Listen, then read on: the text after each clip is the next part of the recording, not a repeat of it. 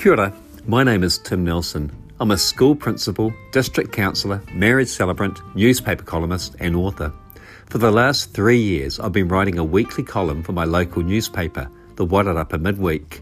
The column is all about positivity, things I notice or learn every day through reading books, listening to podcasts, daily interactions, pretty much anywhere really. The point is, good things and positivity are happening all around us every day. However, it's so easy to get caught up in the day-to-day grind that we sometimes miss things that can make our lives that little bit brighter.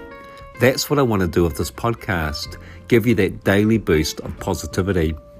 I really hope you enjoy my podcast. I'd also really appreciate you sharing it with anyone you know on your social media feeds or just by telling a friend.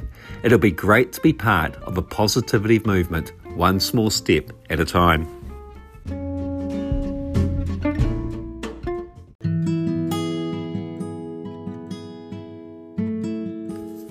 Episode 5.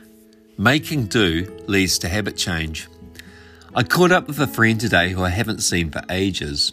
We met at a gym where we both worked out and got to talking about our fitness programs. This eventually led to how things went during COVID-19 lockdown when all the gyms were closed. It was really interesting to hear how Blair, my mate, made do with the limited resources that he had, essentially no equipment, yet managed to set up his own very effective program. It wasn't like what he had been doing at the gym, yet what he started to do when he had to be creative and make changes due to a lack of resources has led to him including the modifications into his current routines, even though he now has access to full gym equipment. Necessity is the mother of invention, and by extension creativity. It's inspirational to hear how people can make do with so little to potentially achieve so much.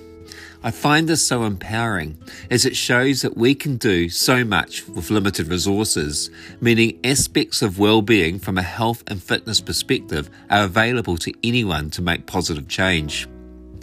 The same concept could be linked to other areas of our lives, cooking meals with limited ingredients and travelling to places close to home instead of overseas holidays being two such examples.